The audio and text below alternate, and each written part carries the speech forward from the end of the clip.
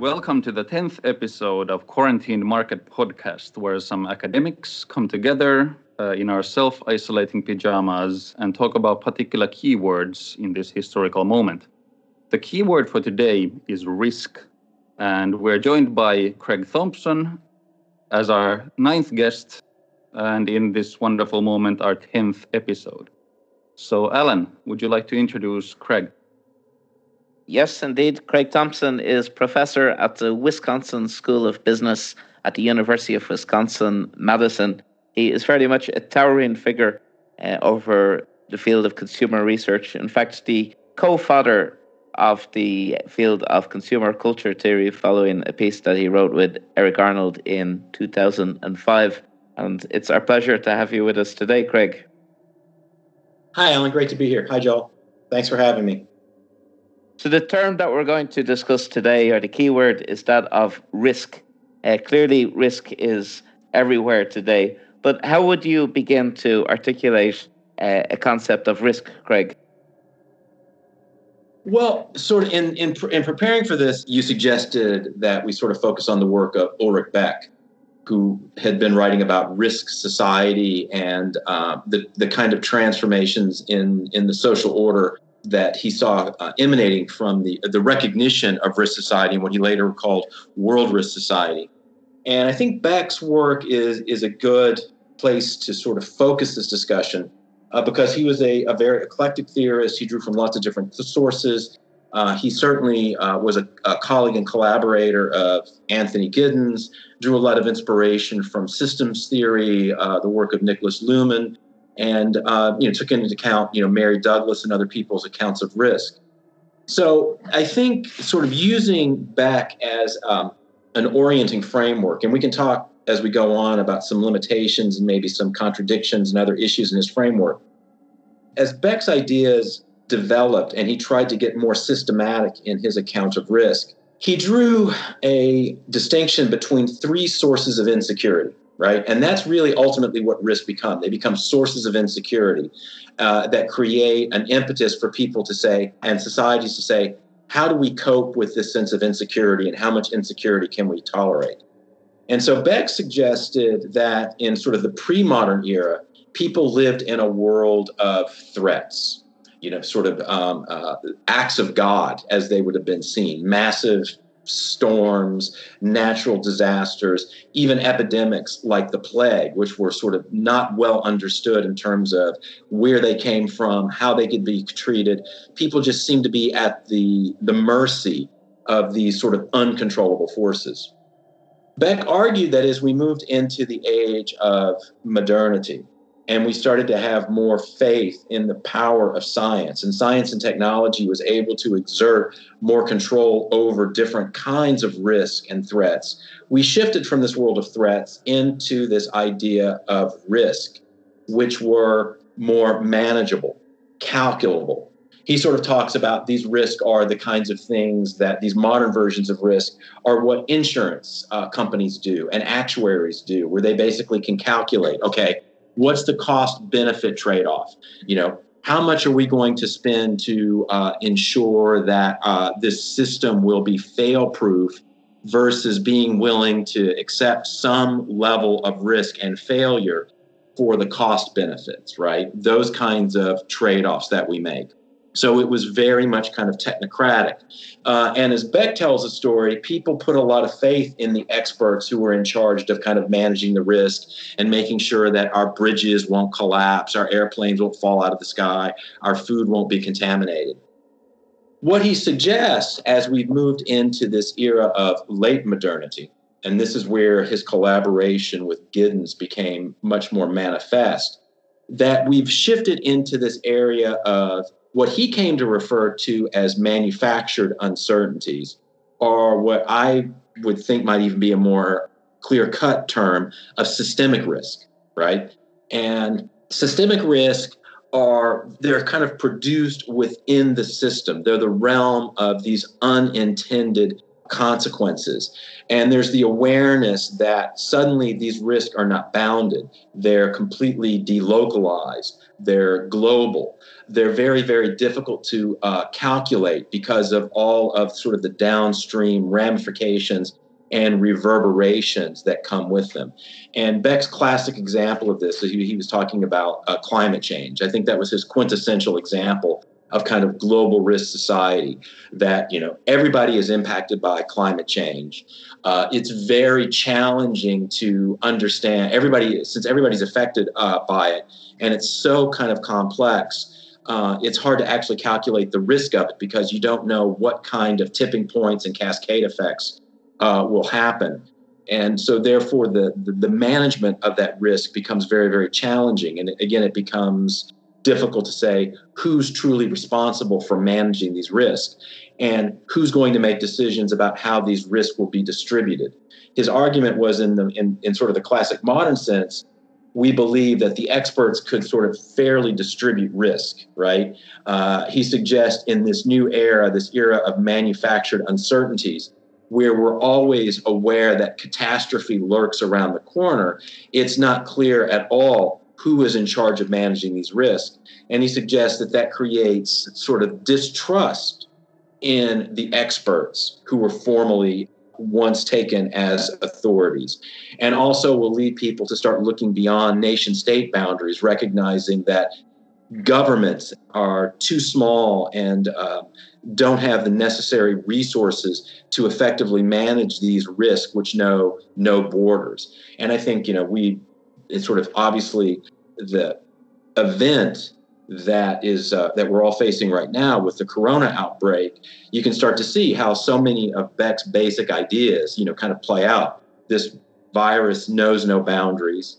No one government can kind of manage it on itself. It's going to take kind of global cooperation. And it's really anybody's guess to some extent, like what are the risks involved? Like how far will this go? If we were to suspend social distancing, what happens? How can you manage it? There's so many, many unknowns right there, which makes it hard to create the kind of traditional cost-benefit calculations that Beck argues would have happened in the kind of the modern era of risk management. And then last but not least, and this is something that in my own work, I've put a lot more emphasis on than I think Beck did, although I drew some inspiration from Beck, is this idea of the fact that, let me back up a second, because part of Beck's argument is that people would have sort of less faith in the experts, right?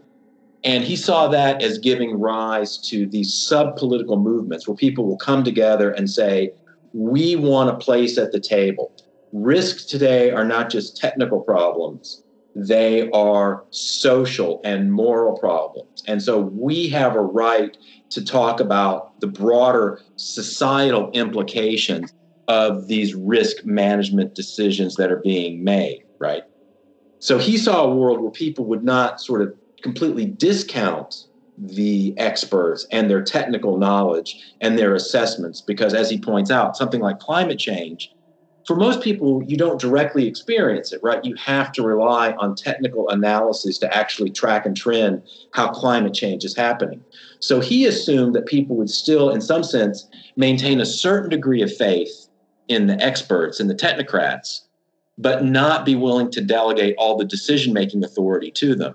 But what we've seen, of course, is that there are segments of the population who completely discount the experts. And we're seeing that very much in the case of coronavirus, where some of the pushback and some of the problems in managing this threat, this imminent catastrophe, is that there's large pockets of the population across the globe who don't believe the arguments from the experts and want to say, oh, I know, I read on the web that this is really just a cold, or that you can treat it by taking this miracle cure or whatever, or this is all a plot to bring down in the United States, this is the big narrative, this is all a plot to destabilize the economy so that Trump won't be reelected. And they see this as a personal attack on the Trump administration.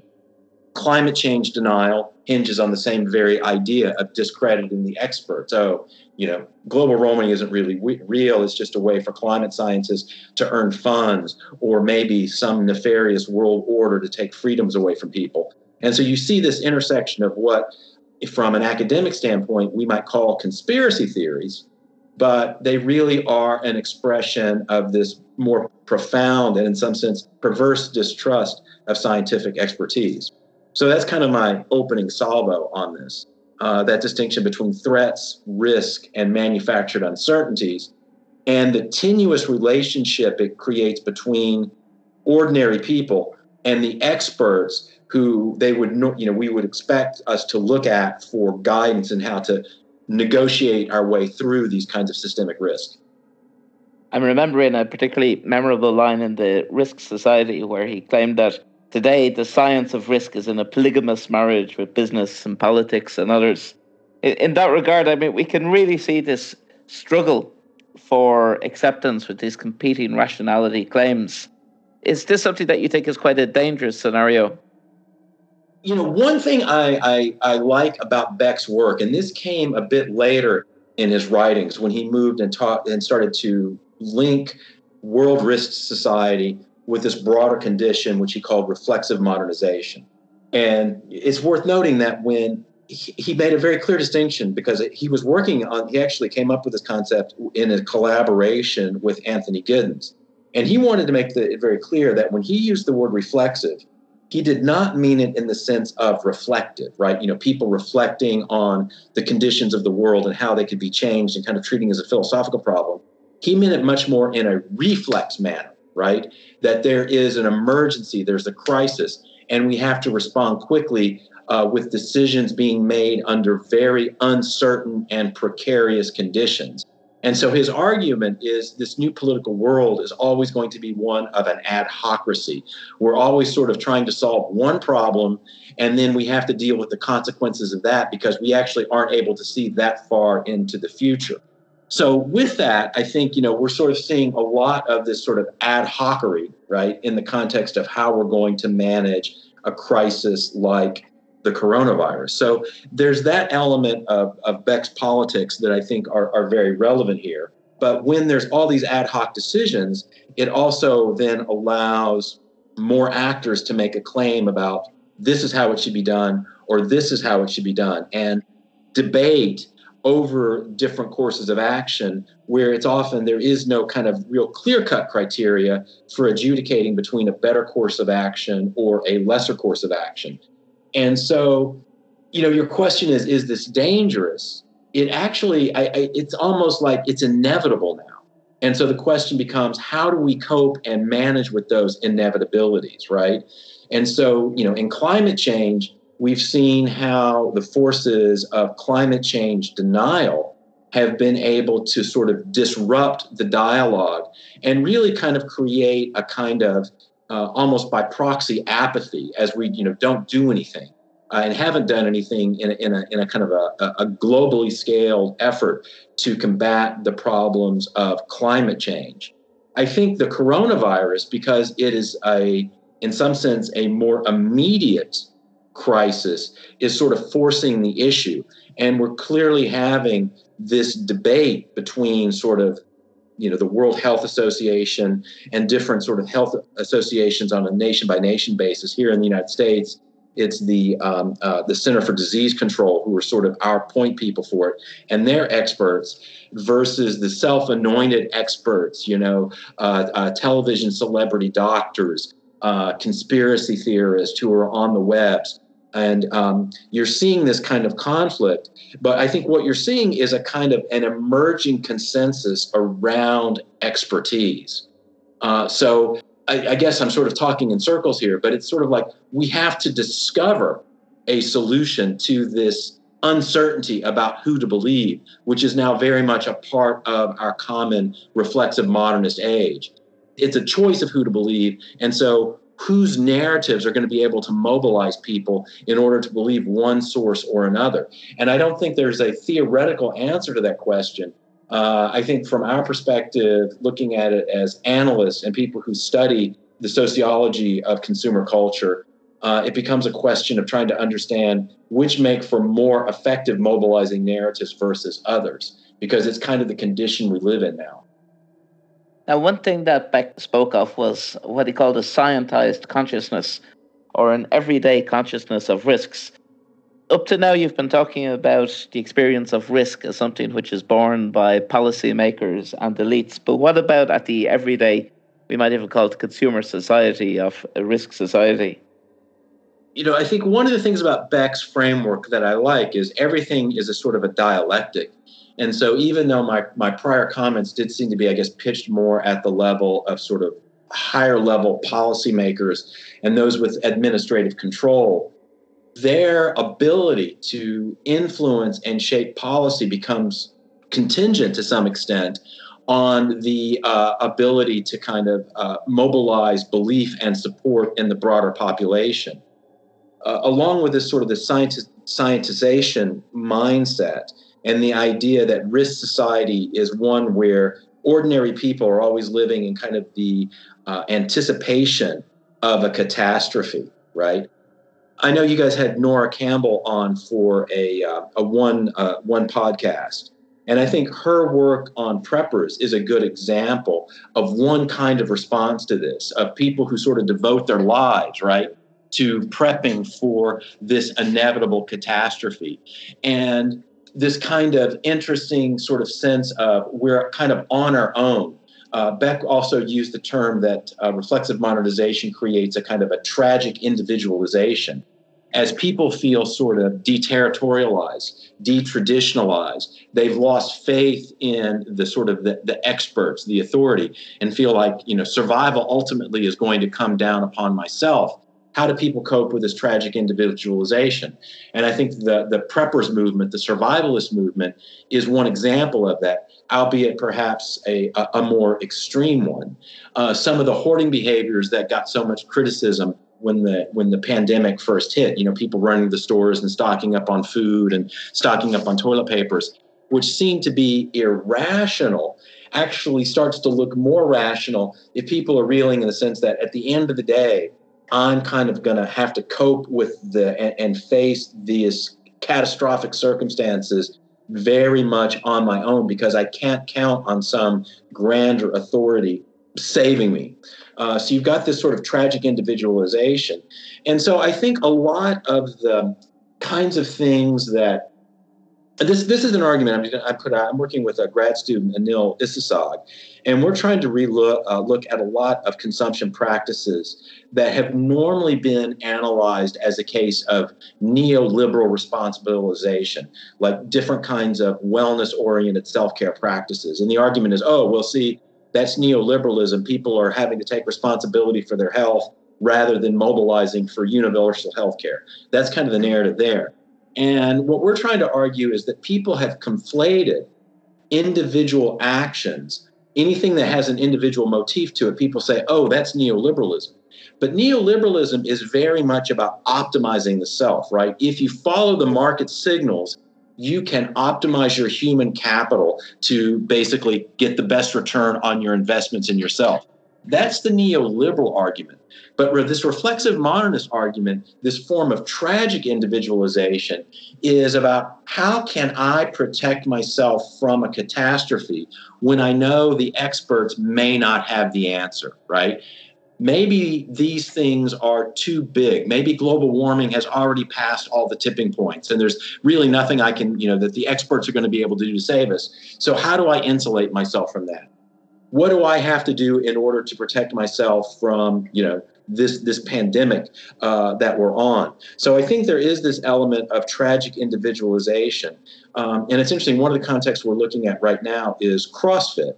And Anil and I have been tracking a lot of discussion on CrossFit chat boards, Reddit boards, social media platforms. And there's a constant discussion among CrossFitters about basically saying, we're going to be fine because through our CrossFit exercise, we've developed such a robust immune system, right, that we don't have to actually worry about, the coronavirus. Now, obviously, an epidemiologist, a medical professional would look at that and say, that's insane, right? The coronavirus, can attack young, healthy people just as well and all these kinds of things. Fitness is not going to protect you from this specific virus, right? But in the age of tragic individualization, facing these kinds of things, people kind of try to grab onto something as a way of kind of coping with this profound sense of insecurity, even if it can lead to sort of a counterproductive consequence, making these people perhaps feel overconfident in their daily lives. By the way, how do you know that somebody in the room is doing CrossFit? They'll tell you. Yeah, the first rule of CrossFit is you always talk about CrossFit. Exactly.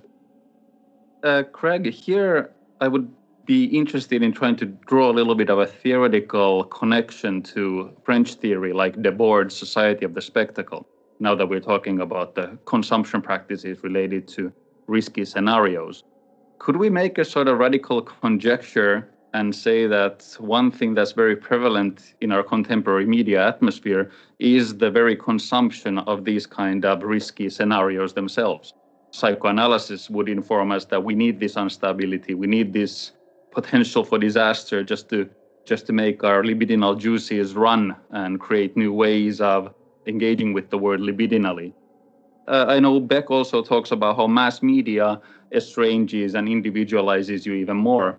So could we maybe say that we've entered to a stage where in this, if you will, apathy or whatever, we have actually become more and more dependent on these narratives just for the sake of creating more and more consumption? You can certainly say that, and that would be a very viable interpretation of the current moment. And I think if I want to just kind of bring this back to back as a point of contrast, you're exactly right. Toward his later writings, when he was writing about this phenomenon of cosmopolitization, and he didn't mean that in terms of being urbane and sophisticated, but more this pervasive awareness of systemic interconnections, right? Where we have to realize that we're in some sense all in this together. As he was writing on that, and he was writing that systemic risks are just really a function of the complex, interlinked, socio-technical, ecological systems that organize the world economy. I think it dawned on me as I was preparing for this that really a lot of what Beck is writing about was reconceptualizing risk as an assemblage, right? A complex assemblage that is constantly always plagued by betrayals and sources of instability, and where there's these constant efforts to kind of restabilize the system, if not in total, at least in part. And so what you're saying, Joel, is a little bit of, isn't this almost like a discursive ideological system keeping people in this kind of constant state of perpetual insecurity and kind of flirting with a kind of Freudian death instinct so that they, constantly have this need for, rejuvenation or something like that? Beck would say, and this is where there's this distinction between his kind of certain realism, he would say, no, the system itself is generating that. And these complex systems, and this is where you could almost say, in some respects, he aligns with the work of Latour, who he also cited from, doesn't respect human agency that much. Your account is putting too much focus on human actors. Human actors are embedded in the system, and we are ultimately having to respond to these creations, which we have manufactured, but we have lost control of them. And it's that sense of we make them, we lose control of them, and then we're always struggling to try to regain control, to put the proverbial genie back in the bottle. And in doing that, we're only generating new risk. And so it's that kind of constant churn, that kind of instability is what Beck saw as this kind of world risk society and the basic conditions of reflexive modernization. Yeah, so to kind of follow that up, critics of Beck have written that his view of mass media was very unidirectional. The mass media produces these symbols and then sort of feeds them to people. When we think of social media today, when we think about internet communications, they are increasingly algorithmically guided. And exactly as you say, it's very hard to locate any locus of control on these mediums anymore. So could this be sort of echo of a Beckian idea where it's no longer so much, even though arguably he had this idea that mass media is rather unidirectional. What is actually happening is this complex deterritorialization of risks that just intensifies through this electronic media, and there's no longer any agentic control behind it. We become a society that maybe consumes it and produces it, and it's sort of lost its place of any sort of authority. Yes, I would agree with that. And I think it actually, so it's funny you mention that, because I just read an interview that Beck did with a group of communication scholars. This interview was done 2012, 2013. So again, very near the end of his life, right at the time he was, I guess he probably finished Cosmopolitan Visions. The book just hadn't come to press yet. And he was asked by these media scholars a lot of specific questions about his assessment or his views of how mass media fits into this kind of broader scheme. And he did talk about the power of these powerful visual images, which are disseminated through mass media, as a way of mobilizing public opinion. And his example, because he'd gotten very interested in the War of Terror as being a kind of response to as a manifestation of World Risk Society, because it was sort of the anticipation of a pending catastrophe. That's how he kind of rolled that in to his theorization. And he used the example of how the image of the Twin Towers collapsing in New York mobilized public opinion in a way that justified and created this kind of broad base, at least for a while, of support for the war on terror. And the idea that some risks are so dire, so morally reprehensible that they cannot be tolerated, right? And so even though the linkages, for example, to Saddam Hussein and 9/11 were very, very tenuous, that wasn't what that war was really about. It was really an argument that it would be too unimaginably horrible and too much risk-oriented, too much of a threat of catastrophe for Saddam Hussein to acquire weapons of mass destruction.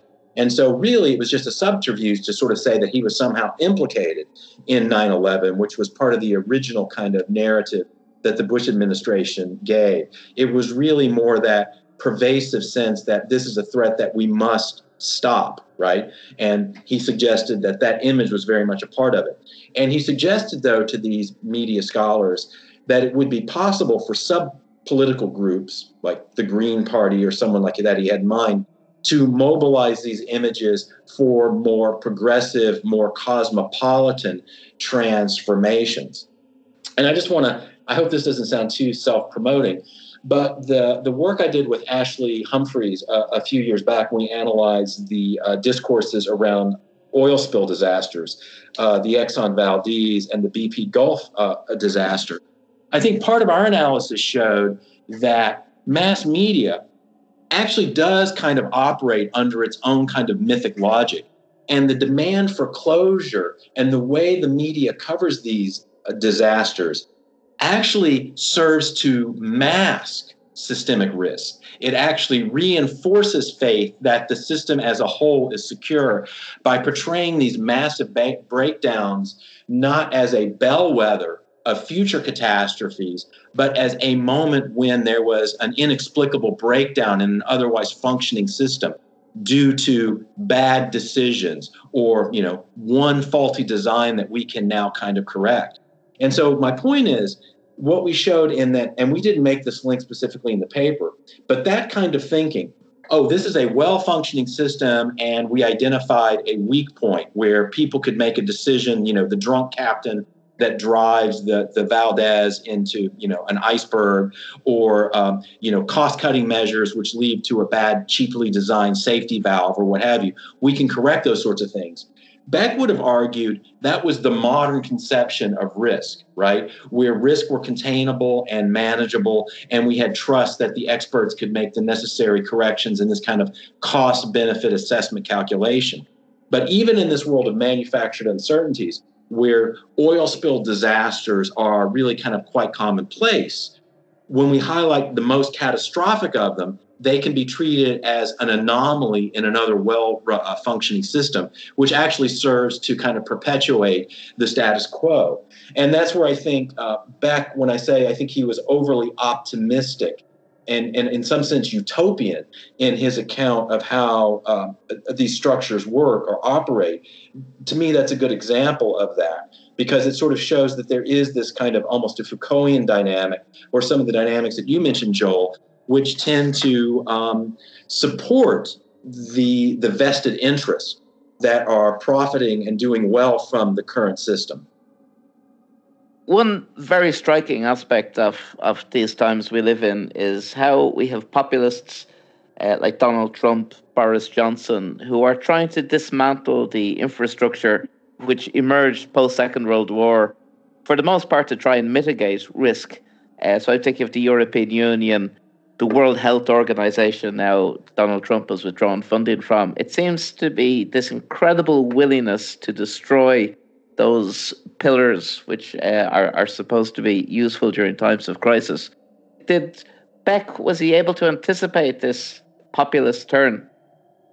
So I think, and this, here I'm going to go beyond Beck a bit, but I think you have on the one side this kind of global capitalist logic, which we now sort of describe as neoliberalism, or an actually existing neoliberalism, which is about dismantling any sort of vestige of a public realm and privatizing everything except for the losses, as Naomi Klein has pointed out.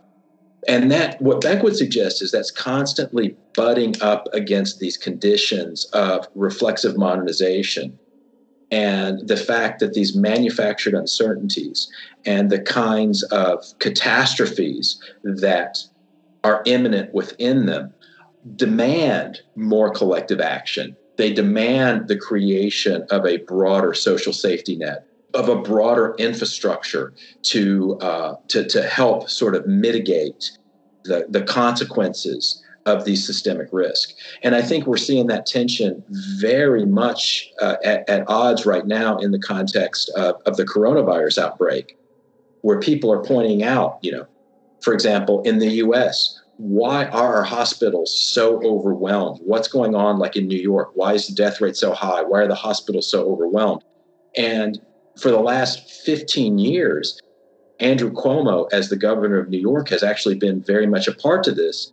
A lot of public hospitals have been basically decommissioned and transformed into upscale housing developments because these public hospitals happen to be located in high-value real estate.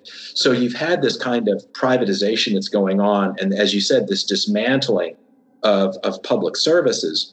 And then when we face a moment of catastrophe, people suddenly say, what happened? Why weren't we more prepared for this? Why weren't we able to make more ventilators? Why wasn't there more spaces in the hospital? In the event of Katrina, why wasn't the national disaster system more prepared for these kinds of emergencies? But what gets tricky is when the disaster passes, I think Beck would have suggested that there would be a lasting memory of this, and people would say, this neoliberal dismantling thing, it obviously doesn't work. We need to go back and rebuild and kind of move to a kind of a social democratic model, right? But somehow that doesn't seem to stick. And I was actually running through a little thought experiment. And let me just kind of run this by you real quick. If Hillary Clinton had been elected president versus Trump, all right? So one of the first changes that would have happened is that the Obama administration had actually created a pandemic response team that was part of our National Security Council. So the National Security Council in the U.S. governmental circles was originally created to kind of manage and track the threat of terrorism, right? The Obama administration, after the SARS outbreak and some of these other things, basically said, look, in this world we have to actually regard these potentially dangerous pandemics as another kind of threat to national security. So they created this sort of pandemic response council whose job was to constantly monitor things like these early signs of an outbreak, like would have happened in Wuhan, and create a quick response to this. This, of course, was constantly attacked by conservatives as, a wasteful government program, et cetera, et cetera. So one of the first things that Trump did when he came into power was to basically dismantle the epidemic response team. Okay, so that would not have happened under Clinton. So we would have had that team in place. We probably would have had better diplomatic relationships with China, because I don't think she would have managed this sort of trade war conflict in the way that Trump did and sort of stressed diplomatic relations. So there's very good chance that in the early stages of the pandemic, if not when the first warning signs were uttered from the Chinese officials to the World Health Association, certainly in the early steps when other countries like Italy and Spain started to show these crisis moments, the Clinton administration would have pushed very, very quickly for a much more dramatic response to the crisis, encouraging states to engage in social distancing, using whatever federal power they had that they could use to impose these kinds of sanctions, mobilizing efforts to increase hospital capacity, et cetera, et cetera, et cetera. When this happened, of course, that conservative media would have suddenly been up in arms about this is another kind of effort from the Clinton administration to create a crisis in order to enhance their own election chances. It was another opportunity to impose the nanny state, some sort of tyrannical anti-free market regime, and constrain Americans' freedom, which is always the discourse of conservative politics in the United States. And then, interestingly, because those preventive measures may have in fact served the purpose of keeping the crisis from materializing in the United States, critics would then say, see, this was an overblown hype, right? This was no worse than the flu, no worse than a common cold.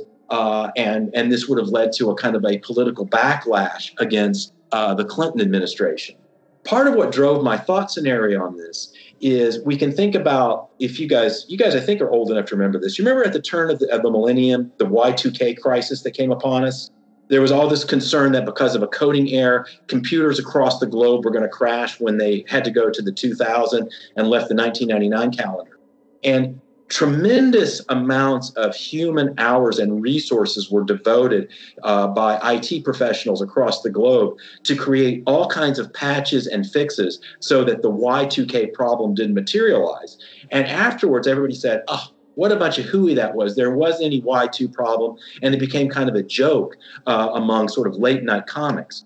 So when you prevent a risk from happening, right, it always leads to a sense that you were hysterical. And in fact, one of the points Beck makes that is interesting, and I think it's a useful one to think about, that in the age of reflexive modernization, the line between hysteria and risk, hysteria and preparation, it becomes very, very hard to distinguish. So I'm going to go back to Nora Campbell's work. People always used to point to these preppers and say, what a bunch of morons, what a bunch of idiots, what a bunch of paranoid recluses. In the age of the coronavirus outbreak and the uncertainties of how long this shutdown could last and what the ramifications of it, all of a sudden preppers looked pretty smart. They actually were prepared for this pending disaster. So very quickly they went from being hysterics to being rational actors. And so these are the kinds of uncertainties that you deal with systemic risk. And part of the problem is there's not a lot of political payoff for preventing a crisis. You actually get more political payoff for seemingly to manage your way through the crisis, right? Which creates perverse political incentives in terms of how we cope with these kinds of situations. Kind of maybe going back a little bit again to the idea of consuming these risky scenarios, what would Beck, to your understanding, say about ideas of embracing risk and death? So all these end of the world scenarios pop up all over the place, and they're very popular. People's desires get easily channeled towards those ends. So what would Beck's idea be about this allure of risk? I don't think the allure of risk would be part of this kind of reflexive modernist discourse. If anything, I think Beck would say that people might be looking for ways to cope and compensate for the pervasive sense of insecurity and precarity that these conditions create. But sort of the idea that there's this like flirtation with the death instinct that releases this very seductive libidinal energy would really not be a part of Beck's vernacular. It's worth thinking. I think what Beck gives us, if we step away and say, let's not look at Beck as a kind of an omnipotent description of how things are, but rather an interpretive perspective on how things might be, right? So, for example, a consumption activity that's kind of in the model of what you're talking about, Joel, is the kind of thing that David Le Breton always talks about in his analysis. He's an anthropologist. His analysis of sort of extreme endeavors where people literally put their bodies and lives on the line to engage in these kinds of high-risk consumption activities. Rebecca Scott, in her work on the Tough Mudder competitions, drew a lot of inspiration from Le Breton. And it's this idea that you feel most alive, right, when you face death, when you put your life at risk. That's when life has its most value. So that's kind of Le Breton's notion that we get this kind of mystical spiritual awareness that we can't get in the sanitized, safe, sterile realm of everyday life. So you see, look, that argument is fundamentally based on the assumption that people assume that their everyday lives are risk-free and comfortable and boring and routinized and McDonaldized. And so we have to find risk outside. Beck wants to suggest that we're actually living, if not in a constant state of terror, a constant state of precarity. And so what we're struggling to do is to come to terms with this tragic individualization. And so that means consumption becomes a much more of a compensatory kind of activity. And we suggested that if you apply this to these kinds of extreme sports activities, whether it's the Tough Mudder or CrossFit, which curiously kind of brags about the fact that, you actually can die from CrossFit, you can get injured.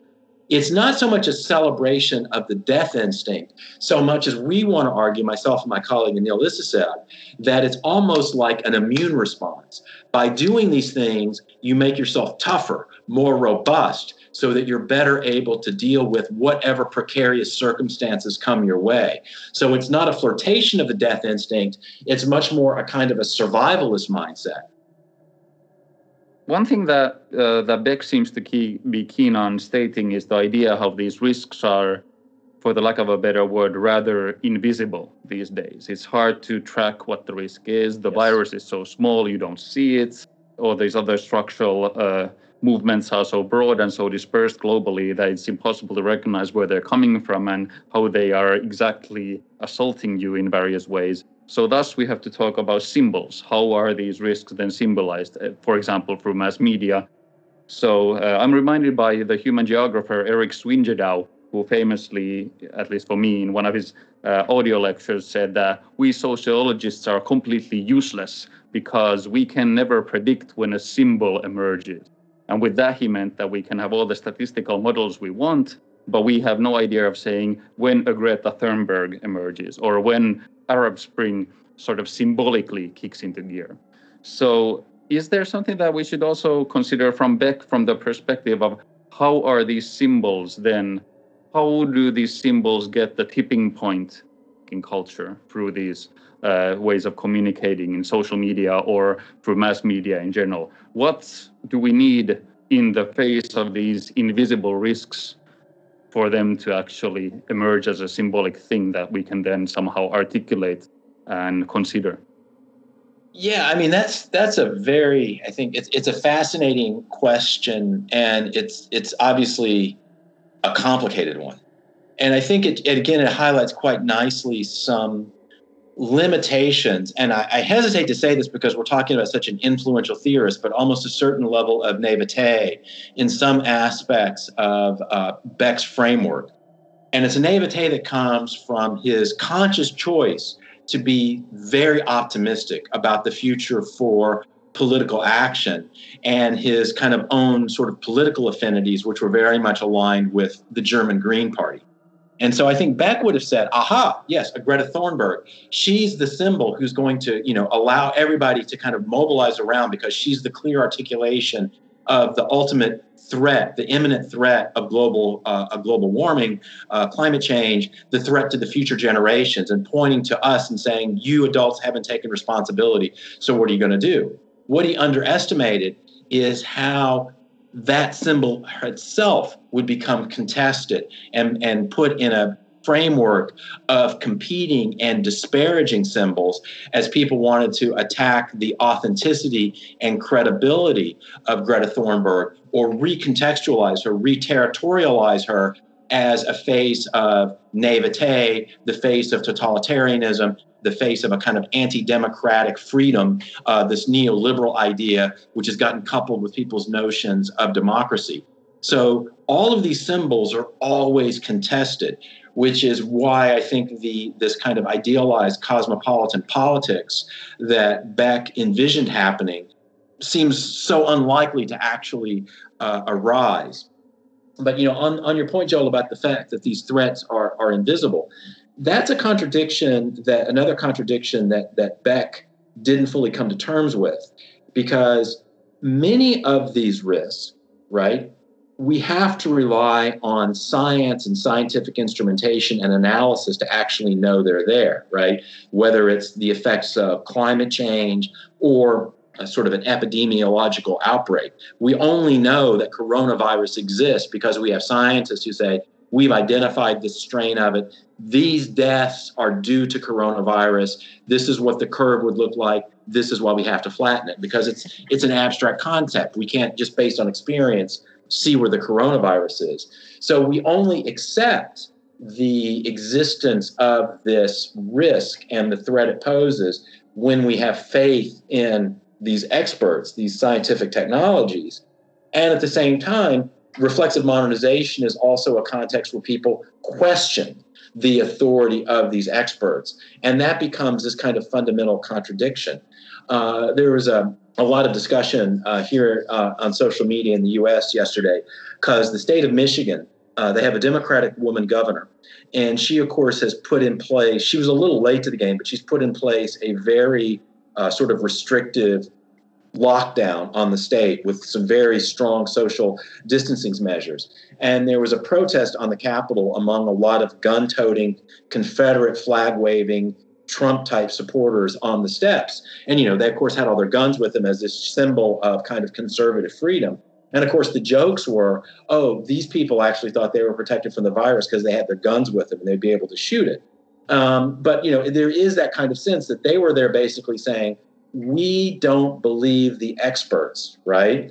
But this is just a fragment, right? Most people are believing the experts. They're following these social distancing measures. But you've got this segment of recalcitrant sort of rebels who are out there saying, we don't believe these experts. And now they themselves have become a symbol, like a Greta Thunberg. And they can either, continue to serve as a rallying call, a rallying point for conservative forces who, don't want to continue with these measures, or they can become kind of a meme and a joke among those who basically say, come on, listen to the scientists. These people are nuts. And it's going to be an interesting decision in terms of, as the economic ramifications of this shutdown sort of go on, how those kinds of contentious symbols will be interpreted. Will it become, right now we look and say, oh, it's very sort of callous and almost diabolical when you hear certain kind of conservative politicians saying, well, we may have to sacrifice old people to restart the economy, right? But in 6 months, let's say, if we're still in the shutdown and we have these sort of, increasingly skyrocketing unemployment numbers, maybe more and more people might start to say, you know what, grandma may have to go. And what seems like a dialogue, a discourse, which is still sort of off the charts, right? So there's a segment of people who believe it, but it's a minority opinion. It could tip to become a majority opinion. And I think what Beck wanted to believe was that these minority opinions that will tip to become majority opinions are always those that are going to be related to this kind of cosmopolitan politics about kind of making a fair, more just world But sometimes these minority opinions can be quite reactionary, as we've seen in the U.S. or we've seen with Brexit as another example of that. And it's uncertain when we face a catastrophe like this which way it will tip and which symbols will come to the fore. I guess my final thoughts, just as I'm reflecting on the conversation, is as both of you know, at heart, I'm a Foucaultian. And so there's a certain pessimism in my outlook. And I think, I kind of find myself constantly opposing the optimism that Beck had with a more kind of pessimistic view that power structures are much more robust than perhaps Beck had suggested. And that when these networks get destabilized, it doesn't necessarily open the door up for a kind of progressive transformation, which is what I think he envisioned. But at the same time, I think we shouldn't become bound in that pessimistic view. There's part of me that actually wants to believe that Beck is correct, and that there is a potential, for example, from this pandemic for people to take a much more critical, reflexive view on the effects of neoliberalism and the dismantling of social safety nets. There was a lot of hope, I think, after the 2008 meltdown that, in fact, there would be massive reforms in, the banking systems, and that we would wind up with more kind of democratic structures in place to make sure that, history wouldn't repeat itself, and that ordinary working people wouldn't have to carry the brunt of these bad decisions made by the 1% on their backs. As we saw, there were some initial flurries of reform, and then over time, that impetus, that kind of Occupy Wall Street mindset sort of dissipated, and we wound up to something that looked very much like the status quo. The network kind of reconfigured itself. With coronavirus, I think we're facing something that's not only threatening the financial markets and the economic systems, but the public health infrastructure, the whole social safety net, the idea of, at least in the United States where we don't have universal health care, the question about this sort of inherent coupling of employment within health insurance. And certainly I think in the UK, the National Health Service has kind of been under attack. And I think this pandemic has led to a rethinking and questioning about, the value of those kinds of public services and how much resources we want to invest in revitalizing them and making them stronger. And so we're having that conversation right now. And I guess we can only hope that the right symbols and discourses will arise that this time around, maybe this more cosmopolitan idea, this more progressive account of social change may have a more lasting effect. What could we do to kind of make that happen? What we could do as academics to make a positive change in this direction? Yeah, you're kind of sharing my position here as somebody inspired by what sometimes is referred to as dark Deleuzian things. I'm always perversely looking for the libidinal enjoyments having to do with oppression and cruelty and injustice. So it's a kind of a thing that I would like to remain more optimistic as well. But it's a kind of a position where you have to remind yourself of the optimism all the time to let it manifest again. To answer your question, it's hard for me to say really what we are supposed to do, especially if we, have this sort of pessimistic mindset. Are we supposed to somehow reinvigorate optimism, even if so many things around us point towards the opposite?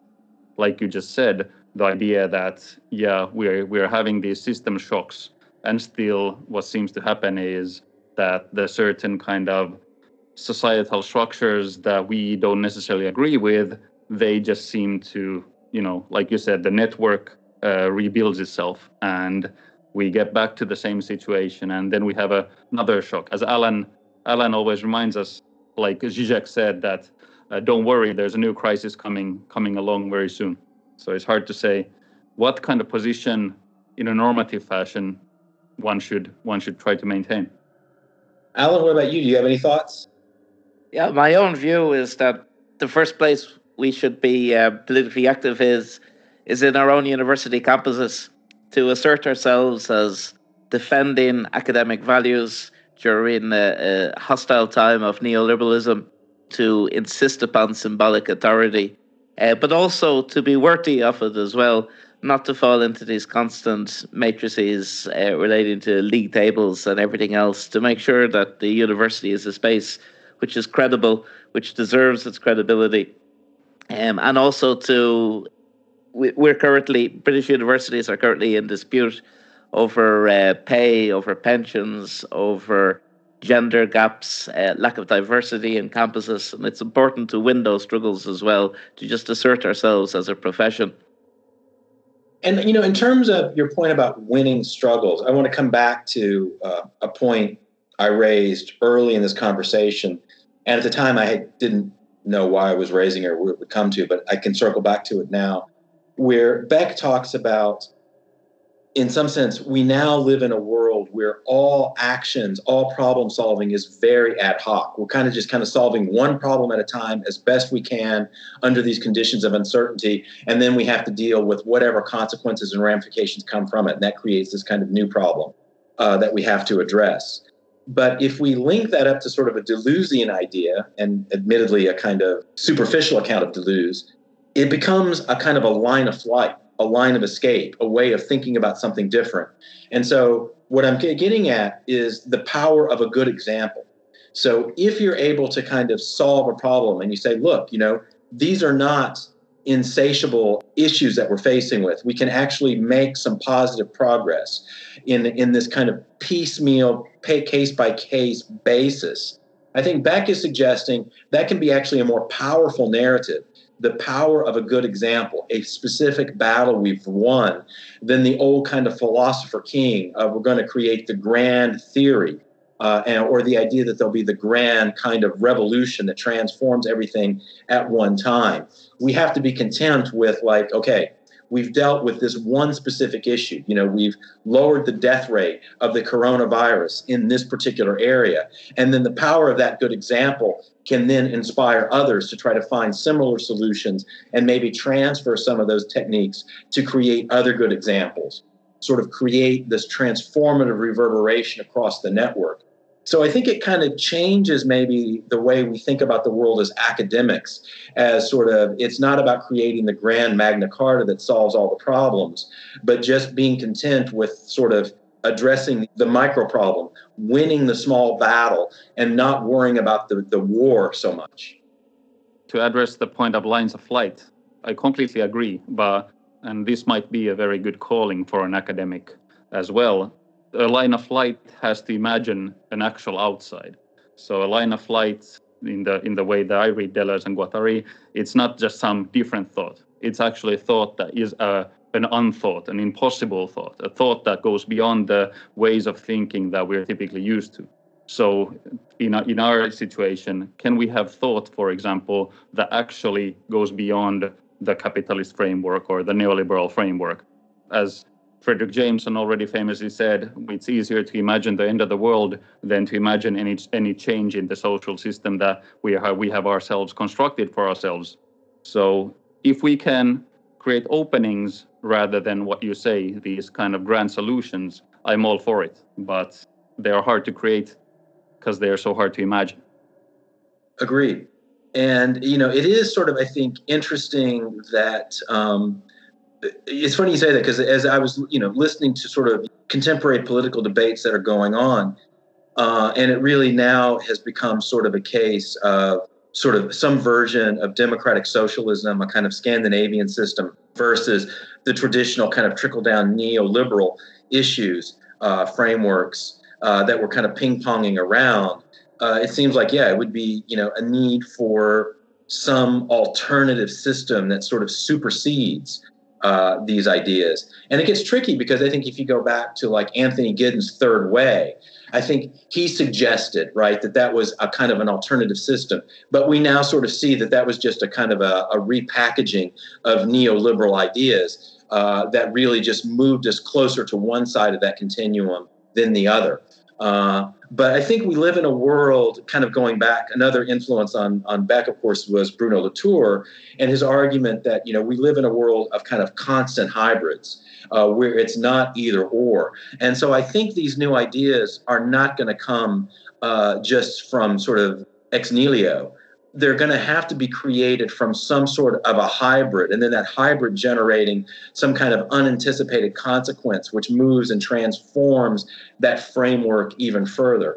So the line of flight, I think, is still going to, in a kind of a genealogical sense, still going to have to draw from existing frameworks, but integrate them and hybridize them in some way that creates, let's say, new hopes, new solutions, and then we also have to be prepared for new kinds of problems. But of course, there's plenty of ideas that we already have. The idea of a proper living wage, the idea of a proper universal healthcare, the idea of public institutions that exist according to public principles. For example, all of these are right now in contestation, and coronavirus has brought into focus just how important it is, the kind of fallacy that unskilled workers, or the fallacy of the very concept itself, because it turns out that all those people who are dismissed as unskilled workers or low-paid workers are the very people that we're now depending upon to keep this big edifice going. So I think it's very easy to imagine what needs to happen next. And I think the coronavirus has been extraordinarily helpful in just bringing into focus some of the stark inequalities and just how productive they are of risk in the first place. I totally agree. And it's very interesting how, given the neoliberal dismantling of unions and kind of the general sort of loss of energy within the union movement, how the coronavirus has re-stimulated a kind of very clear class consciousness in terms of, suddenly, these workers, these essential workers, they're no longer cost who need to be eliminated. They're no longer the takers, right, who poach off the creative energy of the elite entrepreneurial class. They're essential workers that are basically keeping the economy going. So there is a clear revaluation of the value of work and labor. And it'll be interesting to see, like, when we're 2 years down the road and hopefully past this shock, how much of that class consciousness sticks and how much mobilizing that's able to do for things like higher living, higher wages, living wages, even the idea of a universal income, which had been, at least in the United States, you were a lunatic if you were talking about, a universal income. Suddenly that's entering into the conversation as maybe an idea that we need to actually start considering. It's kind of moved into sort of the realm of legitimate discourse in a way it wasn't. Like Deleuze and Guattari say, it's a contingent history. Exactly, yes. I'd like to say thanks very much, Craig. This has been very interesting. It was fun. It was something to do in this era of shutdown. So thank you both for having me. Always great connecting with you. And stay well, stay healthy, stay sane. Thank you very much, Craig. That was wonderful. Sane is unlikely, but to stay. Fair enough. 2 out of 3 ain't bad, right? Yeah.